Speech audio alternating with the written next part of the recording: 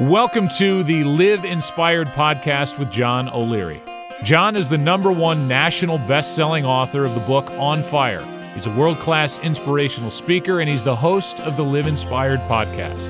John interviews extraordinary individuals on their life story so that you can wake up from accidental living and more fully live your life story.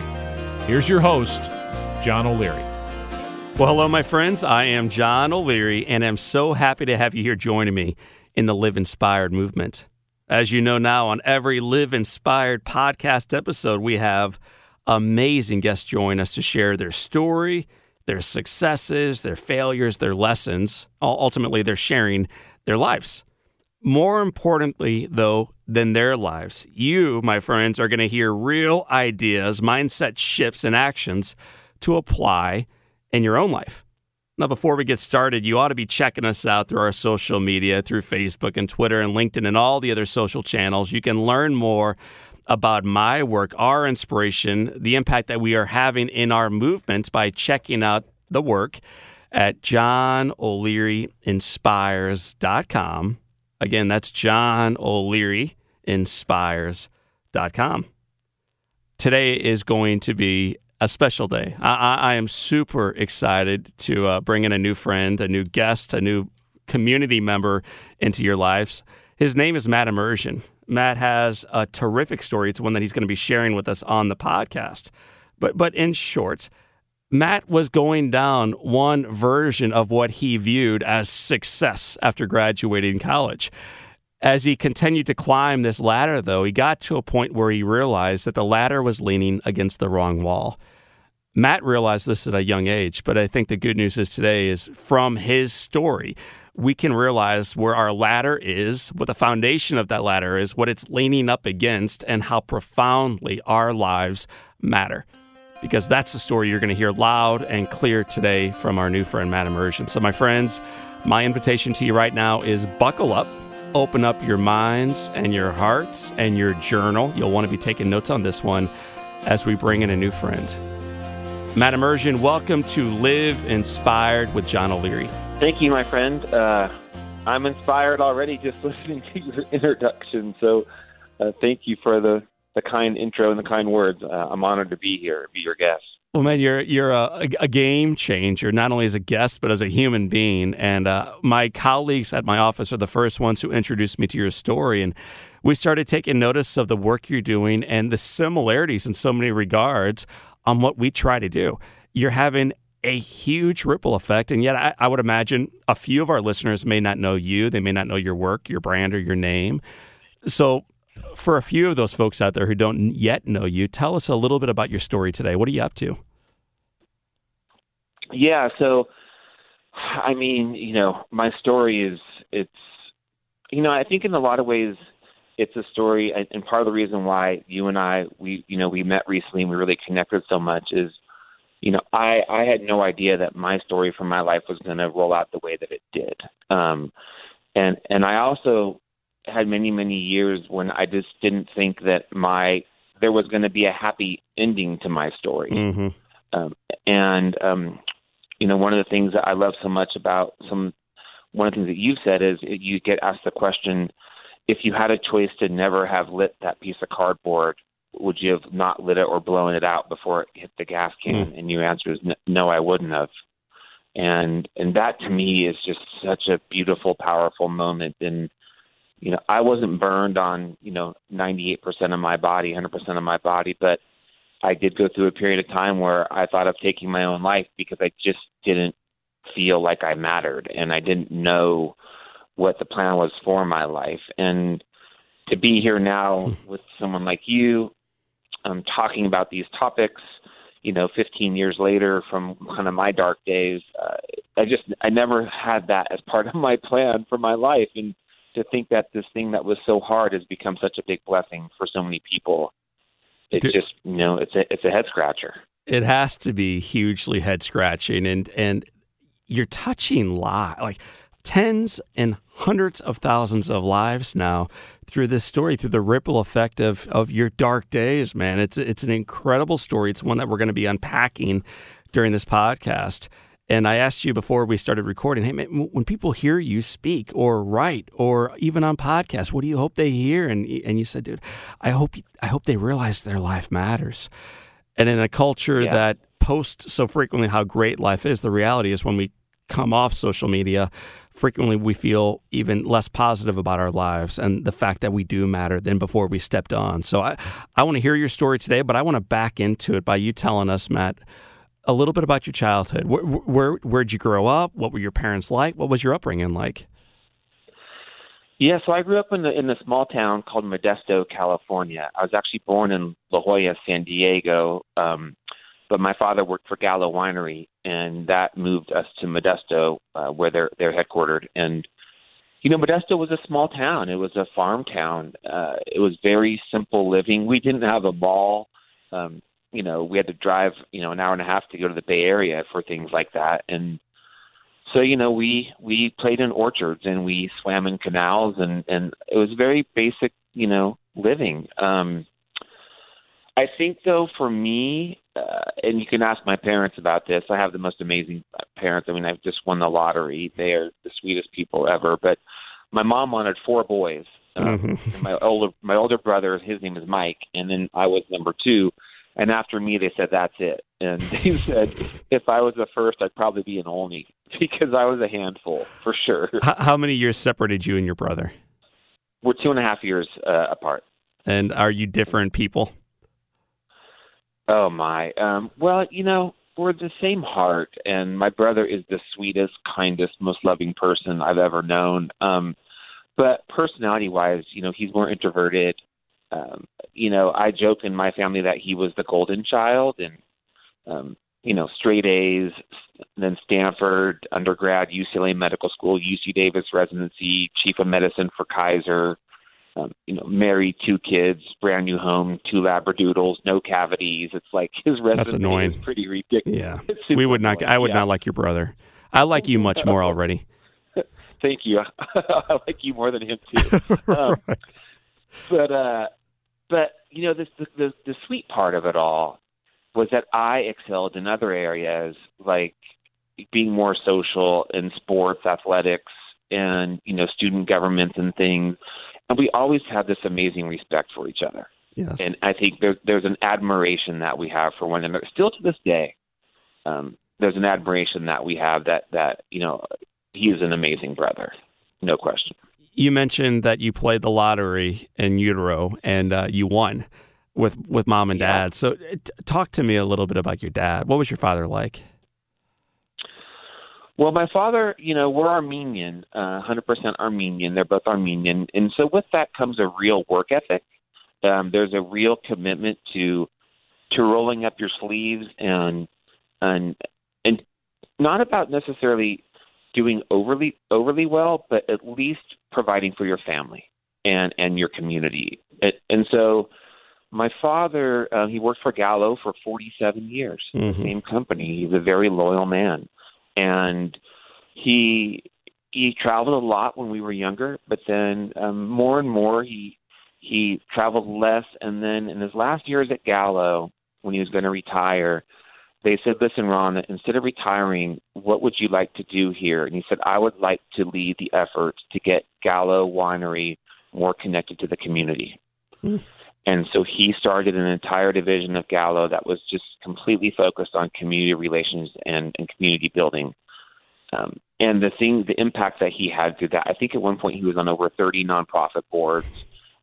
He is just the kindest, most generous man. Everyone who meets my father wants to hug him and wishes that he was their father. Tell me a story that kind of what's the story that symbolizes and represents your dad for you, though? So that's something he did for others. What was he like as a kid, man? When you looked up to your dad, what kind of stuff did he do with or for you? I think one of the biggest things about my father, if my father taught me anything, it was how to be, I think, generous of your heart, but also stay level and consistent in your character. My dad is always so steady. You never question what you're going to get from my father. And he's always going to be honest, but very sweet. And and very loving. So he really he walked the line of being, a disciplinarian, if you will, or letting you know the difference between right and wrong, but not in a way that was at all going to break your child's spirit. And that's a delicate that's what I appreciate. Balance. Very, very delicate balance. And he always handled it beautifully. If we did something wrong, it wasn't you're grounded for 2 weeks. It was, so son, let's talk about this. There's a reason why I didn't think that you should do it, but why did you think you should? Right. And he had this way of really, you were a team and you worked through these things together. It was never heavy-handed. Tell me about your mom. Oh man, my mom is truly, one of the angels on earth. She is the busiest woman who never worked a day of her life since the day my brother and I were born. Right. But her work is all about relationships. She loves to talk on the phone, which I get from her. She's extremely extroverted, which I get from her. And she is just that person that looks for opportunities to step in and to be of service. She cooks more meals for people who are going through a family illness or they've lost something or having a hard time. She is just that person who is always going to step into that fold where she can serve others and in a very kind of mom kind of way.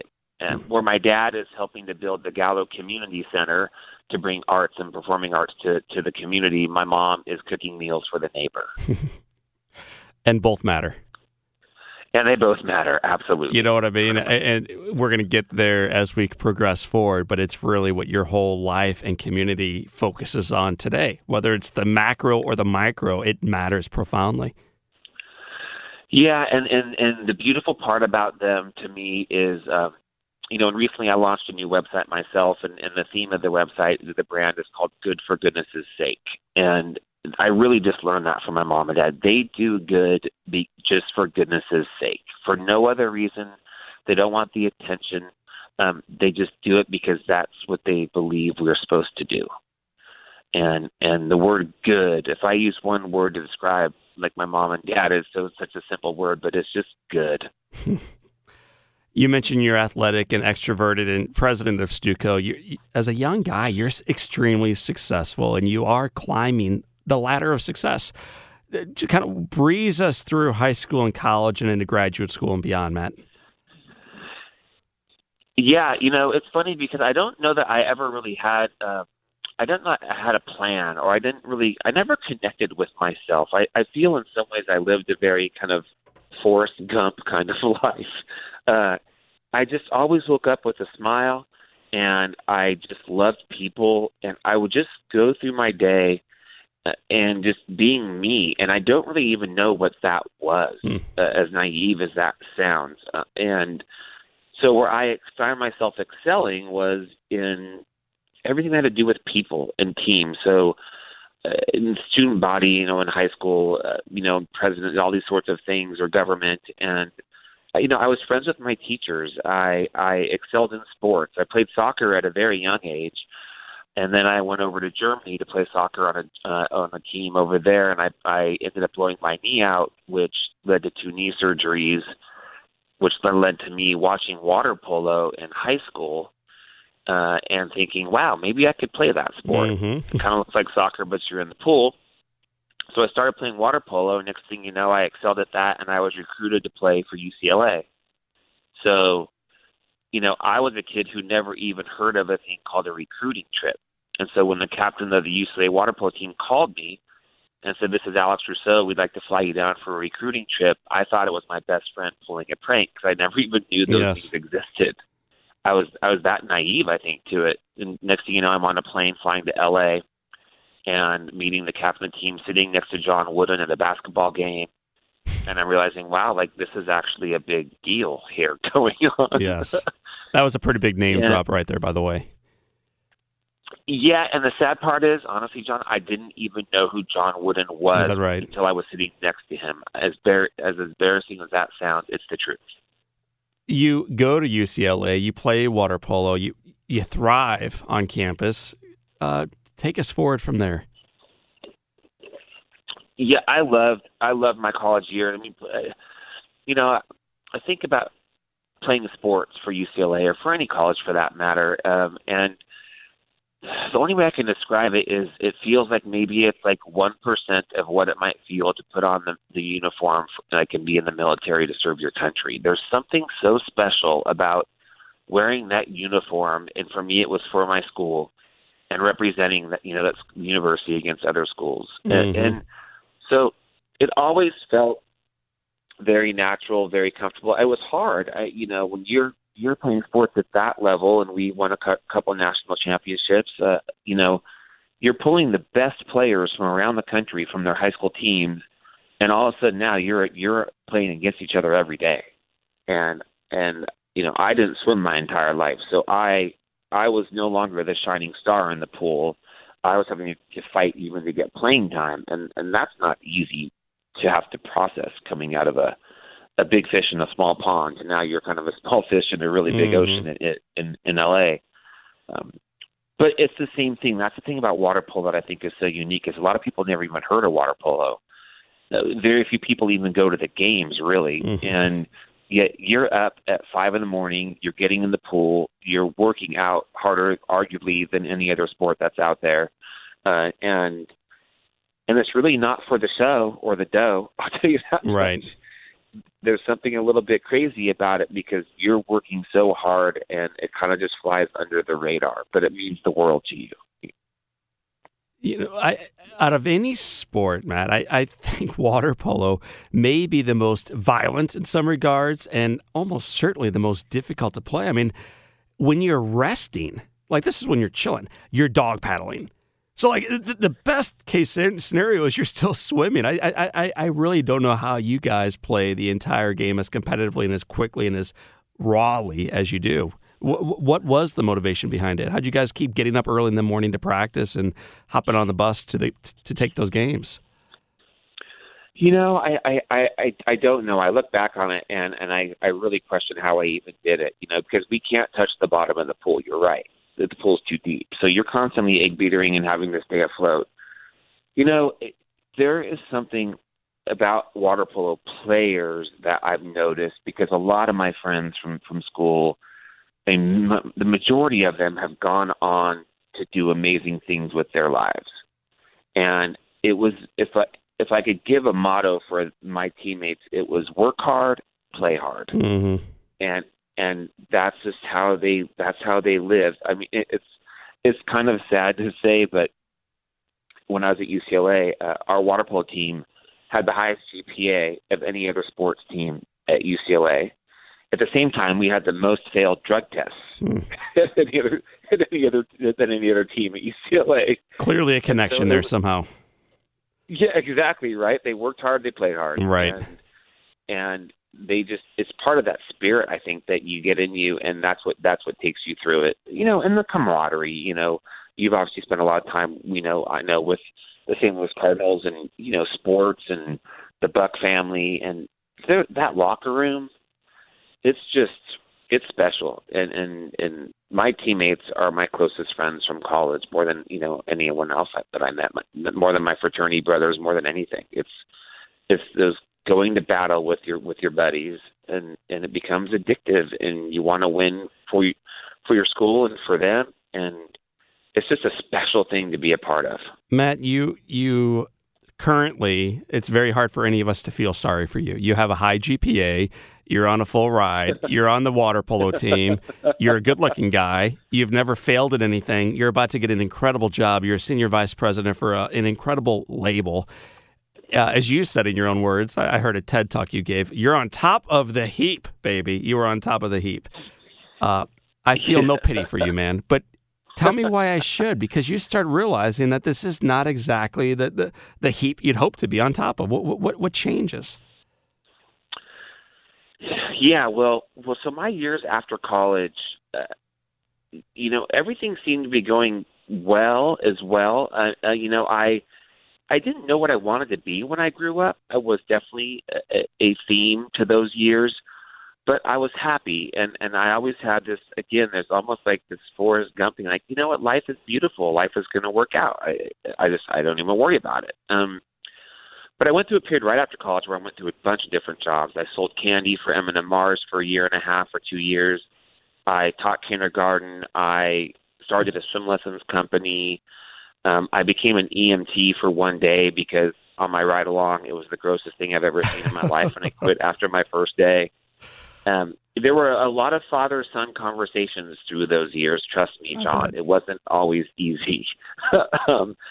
And truthfully, when I applied to go to business school, to get my master's in business at UCLA as well, the large reason why I did it was I just needed to buy more time because I was getting impatient with myself. I think my parents were getting impatient with me. Like, what is this kid going to do with his life? Mm. And so going back to business school and getting my MBA was really that in some ways trying to just find something new and different that I hadn't seen yet. And when I got done with business school, it was just really in this place where they prepare you to go out and get a better job. And, that's now I have my MBA. Now I can garner a higher, salary and more responsibility.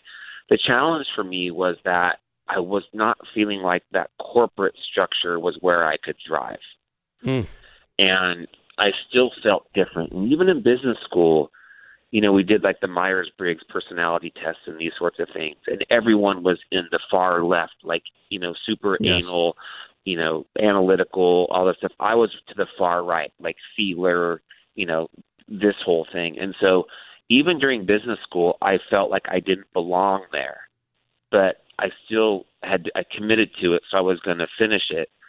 And then all of a sudden, an opportunity came to me after school was finished that I just could never imagine happening. And my best friend was in a band, signed to Sony Records. John Paul Jones from Led Zeppelin just produced their album, and they were looking for a new manager. And they sat me down and said, listen, we want you to be that person. We want you to manage our band. And I said yes. And I turned down any other offer that I had out of business school and became a band manager in Los Angeles with a master's in business from the Anderson School of Management. Man, I mean, from EMT and kindergarten teaching, water polo playing, now you're managing bands. But when you and I talked to you earlier, you enjoyed it. I mean, it was good, fun work, and you're having, in some regards, the time of your life. I was. It was absolutely the time of life. We were having a blast. I mean, my office was basically the Sunset Strip, and I, booking shows at the Viper Room and the Whiskey and the Rainbow Room and trying to help artists truly live their dreams. And so I was passionate about the work. I loved the creative side of it.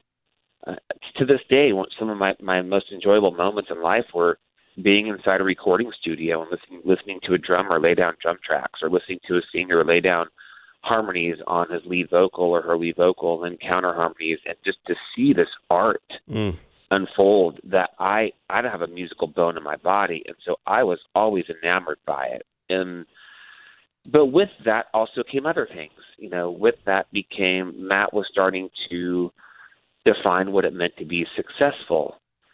Matt was starting to find out, how does Matt feel good about himself? Because all these things, he had school before, he had water polo, he had all these things where he did thrive.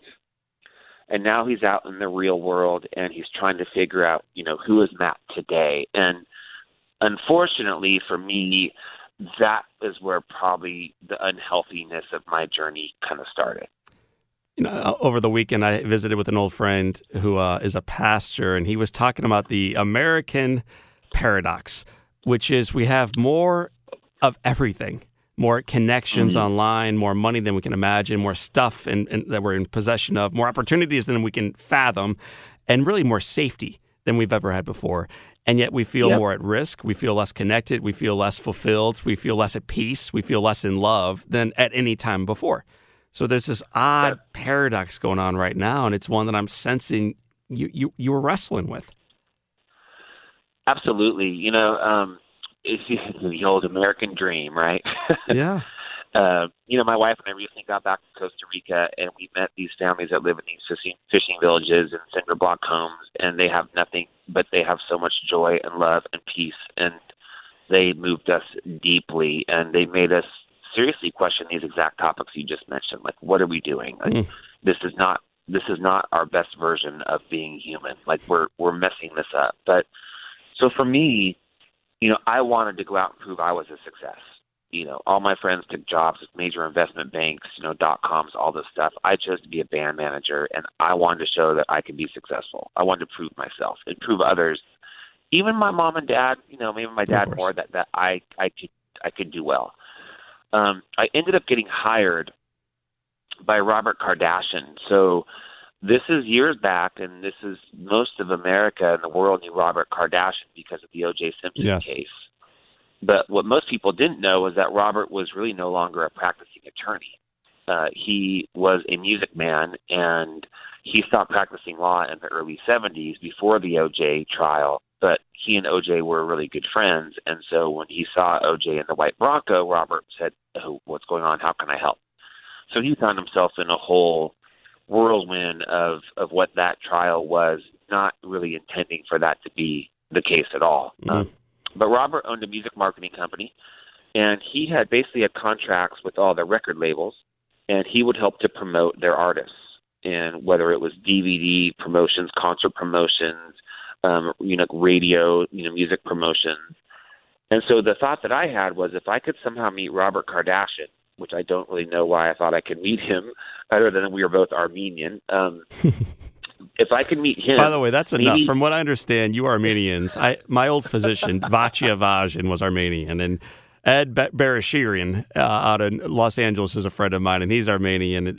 It's a tight community, so there is some truth behind that. There is some truth behind that. I'm not quite that Armenian because I'm third generation, so a lot of times people don't like that I don't speak the language and stuff, but you're right. It is a tight-knit group for sure. And so I ended up getting a meeting with Robert, and I brought a couple artists with me on CDs because my thought was kind of like in baseball, like a farm league kind of thing. Like if I could bring artists to Robert and he could help farm them to the record labels, that would be my system for getting bands record deals.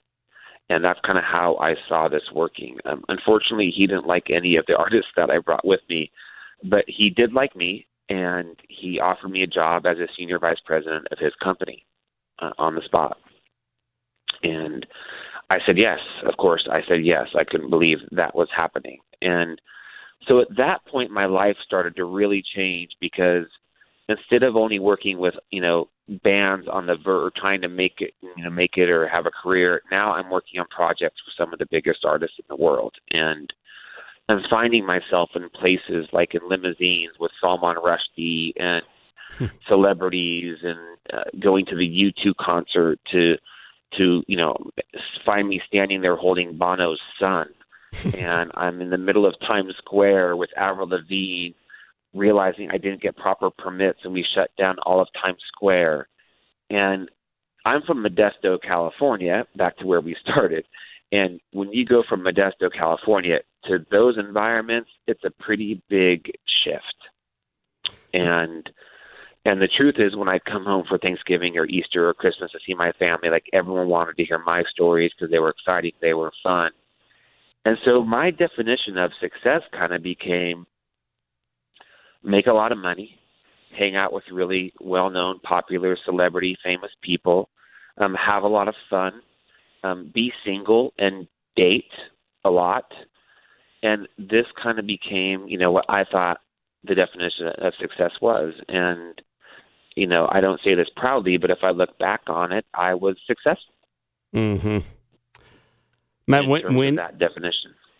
The definition changes, though. In the introduction, I kind of warmed the water a little bit for our friends listening to say you were climbing the ladder, you were nearing the top, and then as you looked out, you realized, dang, dude, it's against the wrong wall.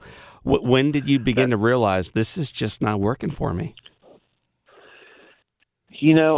I don't think I ever realized it till my big breakdown, which I guess I'll get to. But looking back, there were moments where I find myself, because Kim and Khloe and Kourtney Kardashian, they all worked in the office as well. So their friends would come to the office, and all of a sudden, there are these big celebrities in the office, and then you find yourself at fancy dinners, then after parties and after parties and pool parties on the weekends and things. And there were moments where I'm like, this doesn't feel right to me anymore.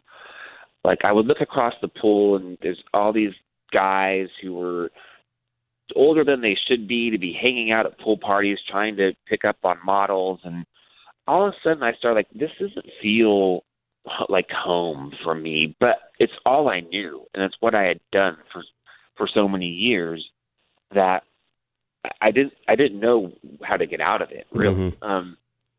And then on a Monday morning, I woke up in the morning to get ready for work, and in that moment of tying my shoes, all of a sudden my life changed, and I had a hard time breathing. I started sweating. My chest got tight, and in that moment, I thought I started having a heart attack. Mm-hmm. I was beyond scared. I was 31 years old at the time, and I was healthy, or so I thought, and all I thought to do was just run out my front door, and I just started running down my street. And I don't know why I thought that was what I should do, and I ended up then jumping in my car and driving myself to the doctor, which you shouldn't drive a car if you think you're having a heart attack. But I was an EMT for one day, so I thought I was skilled enough. You knew what you were doing. It's safe. You were in good hands with you. Exactly. It was my Starsky and Hutch moment, the siren on top of the car. Anyways, they did tests on my heart, and what we learned was that I was not having a heart attack, but I was having a very severe panic attack.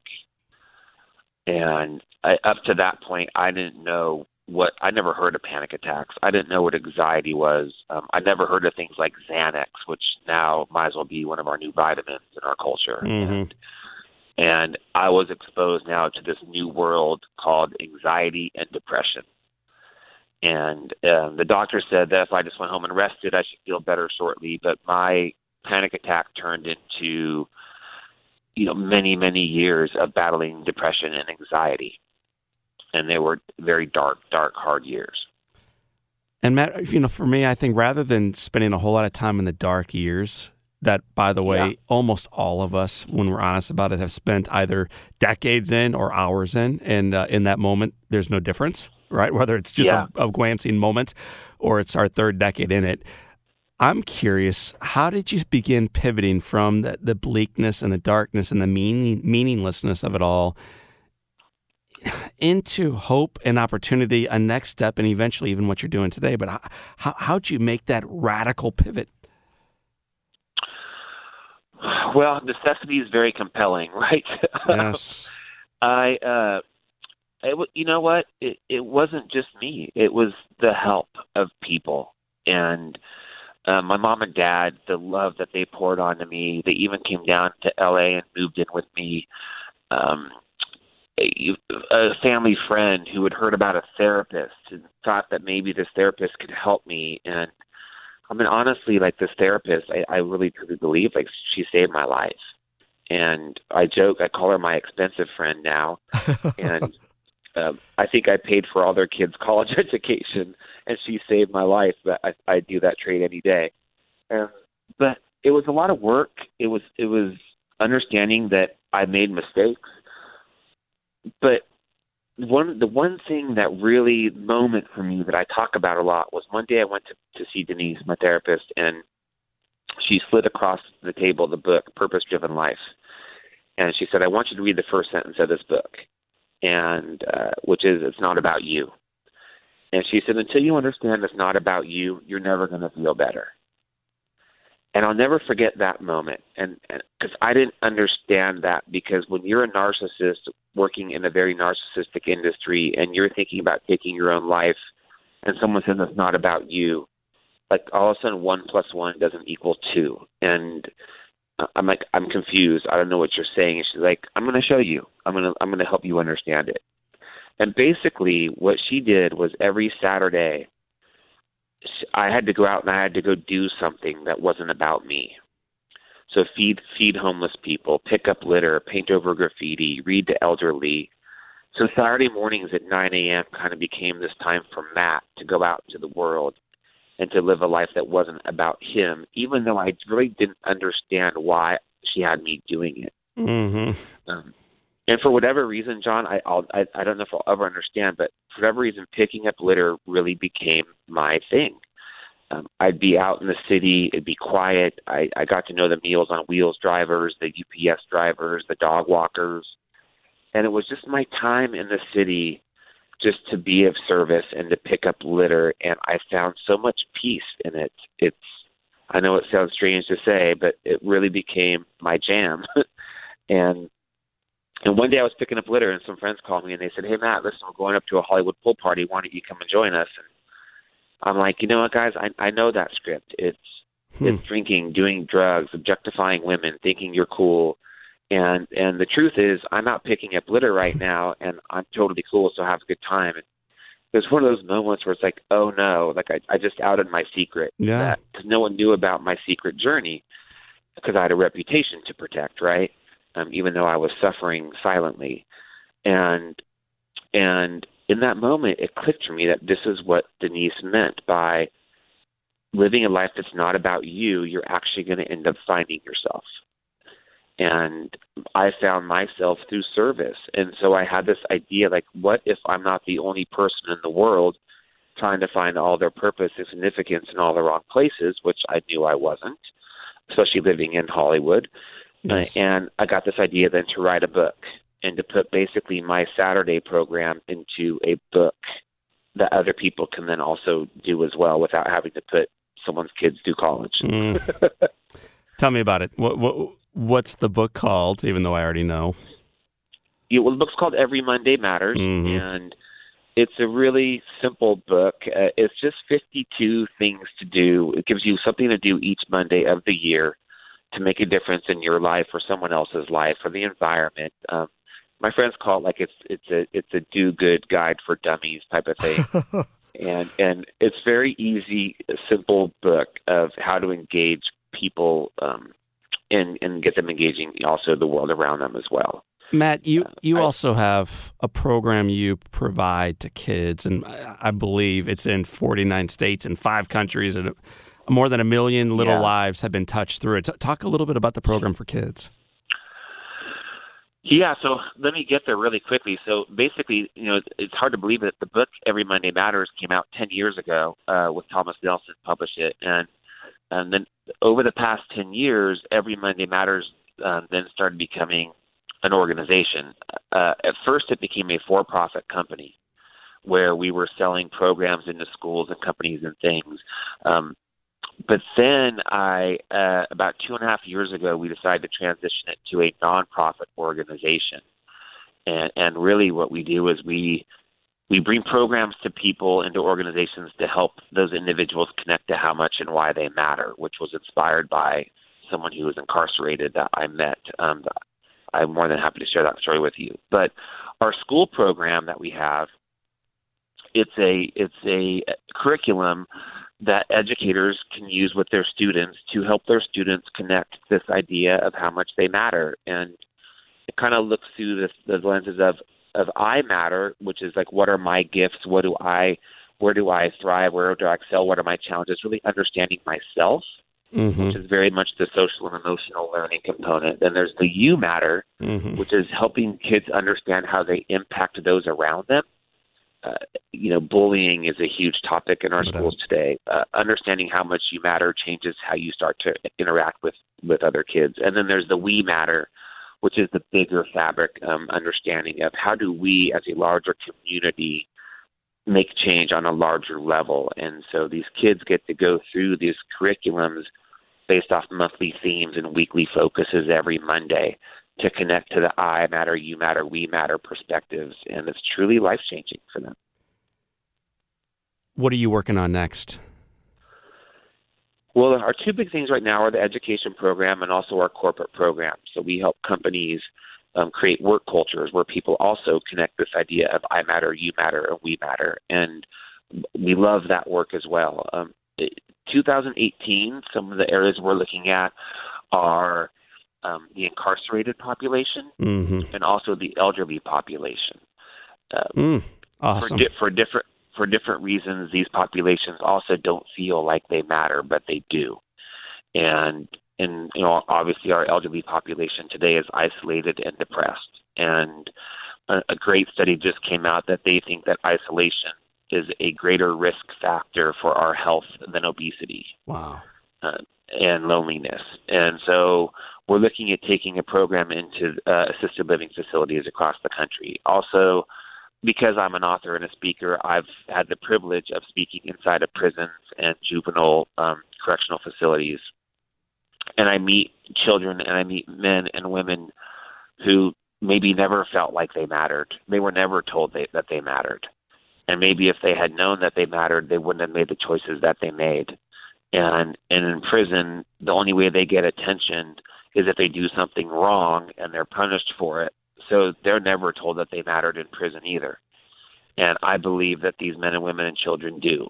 And so I would love to bring a program to help our incarcerated youth and adults reconnect to how much they matter. And when they do get out, if it would just help one person not make the same mistake again and have to come back, then I think it's good work. Matt, I, as you know, I love it. Where can we learn more about this work?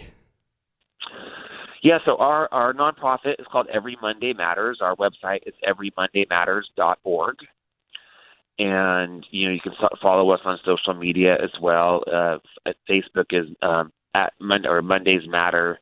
No, Facebook is Every Monday Matters, and then Instagram and Twitter are Mondays Matter, at Mondays Matter. And, what we hope is that people, either through obviously being a donor to support us, but also just bringing Every Monday Matters into their own life and to start to really just, because I believe that changing the world happens from the inside out. And my vision is a world filled with people who understand how much they matter. And that's an individual transformation. And so in some ways, like this personal transformation and social transformation to me kind of happen hand in hand. And you can't have one without the other, I believe. And, it's funny for me, like I had to learn how much I mattered by actually helping other people, by serving other people, right? Some people will say, I have to learn how to love myself until I can love others. But I would say maybe through loving others, you might also learn to love yourself. Matt, I love your story. I love the ups and the downs, and then the transformation into ultimately what a life of significance, not just success for what the world thinks is success looks like. You are exhibit A of it, and you're teaching us what really matters. And now we're going to shift gears a little bit from your story that you've been sharing into what we call the Live Inspired 7. These are 7 questions I've had the honor of asking every guest that has preceded you, and hopefully all the guests that follow. So you're following in some big footsteps, man, but I think you certainly have the characteristics to continue forward. So are you ready for question number 1? I think. And, dude, I think I can fill in the blank for you. So I'm going to ask you the question, but I think I know the answer. What's the best book that you've ever read? I think the most impactful book for me probably was Man's Search for Meaning by Viktor Frankl. That book speaks very deeply to me. Obviously, Purpose Driven Life, although it was really the first line of that book that was really so profound for me. And I'll say one that you would not have guessed, but it's a book that just opened me up so much as a kid, which is Where the Red Fern Grows. And there was something about that book that really had a profound impact on me. I've never heard of it. Tell me just quickly what that book's about. It's about a little boy and his 2 golden retrievers. And it's just this story of love and compassion and heartbreak. And it's just a sweet story. And I remember reading it as a kid.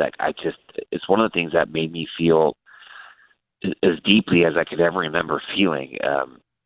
And it sounds kind of childish to even talk about that book. So it was one of my favorite books. But, no, man.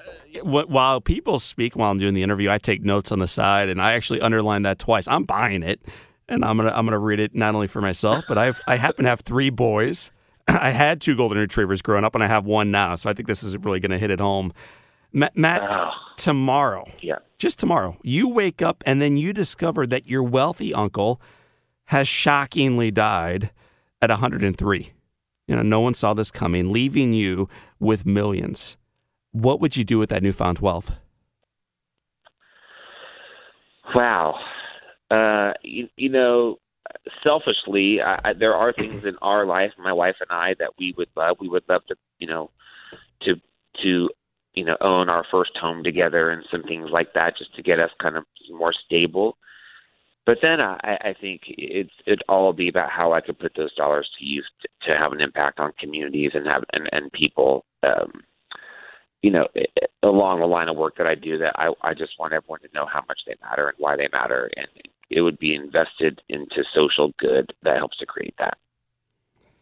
If your house that you will buy when your uncle dies, or your current apartment, catches fire, and your wife and all living things, all living friends and people are already out, and you have an opportunity, Matt, to run in and grab one thing, just one item, what would you grab?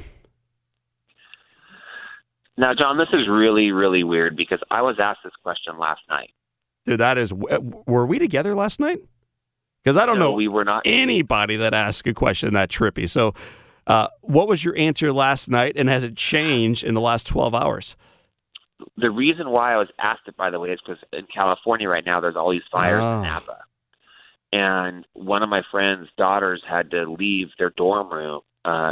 They evacuated, and I was talking to her last night, and her daughter was on the phone and said, "Hey, Matt, if that happened to you, what's one thing you would grab on your way out?" Literally, this happened last night. So I was thinking about my answer. I didn't know what to say, and my wife walked in, and she said, "What are you doing?" I said, "I'm trying to figure out this answer." She's like, "Oh, I know what your answer would be. It would be my whoopee." My wife still has her whoopee, her childhood blanket that her father gave her when she was born, and he has passed away, and it's her treasured item in life, and it ends up somewhere near our pillows every night in bed, and so I would grab my wife's whoopee. That is an awesome answer. I tell your wife that you just got a whole bunch of people all emotional through the whoopee. Okay. All right, if you could sit on a bench overlooking a beach and have a long conversation on a gorgeous day with anybody, Matt, living or dead, who would you want to be sitting on that bench speaking with? I would like to be sitting with Jesus and Bono. What are you guys talking about? Oh man, I see us talking about where it went wrong and how we can change it. And when I say it, I just feel it's humanity, it's culture, it's our humanness. I see us talking about, how it went wrong and how we can fix it.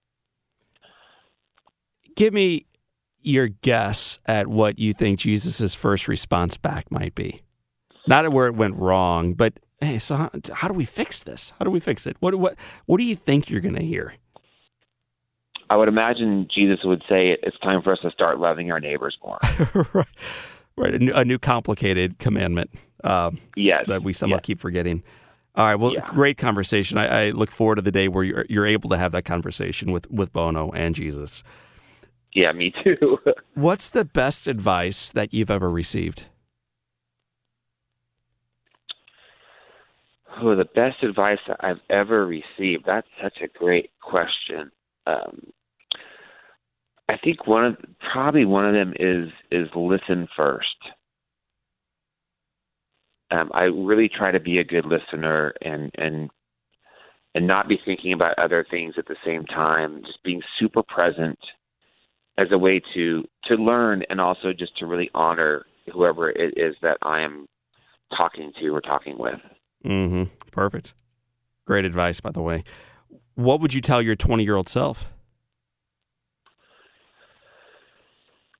That the road might get bumpy, but have faith, be patient, and it's okay that your story might not unfold exactly how you thought it would. Mm-hmm. The road indeed will get bumpy. There's no doubt about that. Yeah. Matt Immersion, it has been said that all great people and I'm speaking with one today, can have their lives summed up in one sentence. How would you like your one sentence to read? Matt Immersion lived a life that mattered. Matt Immersion, you have indeed lived a life that mattered. And one of the cool things about it is you are reminding all of us, whether we are in penitentiary, retirement homes, third grade, or business school, that so do we. That everything we do and every word we speak and every action we take for ourselves and for those around us matters too. So, dude, thank you for reminding us. Thank you for living it. Thank you, man. I really appreciate it. And you as well, my friend. One of the biggest blessings for this life that I live today is that I get to encounter people like you, and I get to be inspired beyond anything I could have ever imagined. And in some ways, I think that is the blessing that's given back for all the blessing that we do, is we get to meet these gems of peoples and stories that you're saving lives, you're changing lives as well, and it's an honor to journey with you and now call you my friend. Well, my friend, have an awesome day, and thanks for spending time with us. And my friends tuning in, that was my buddy Matt Immersion. This is John O'Leary, and today is your day. Live inspired.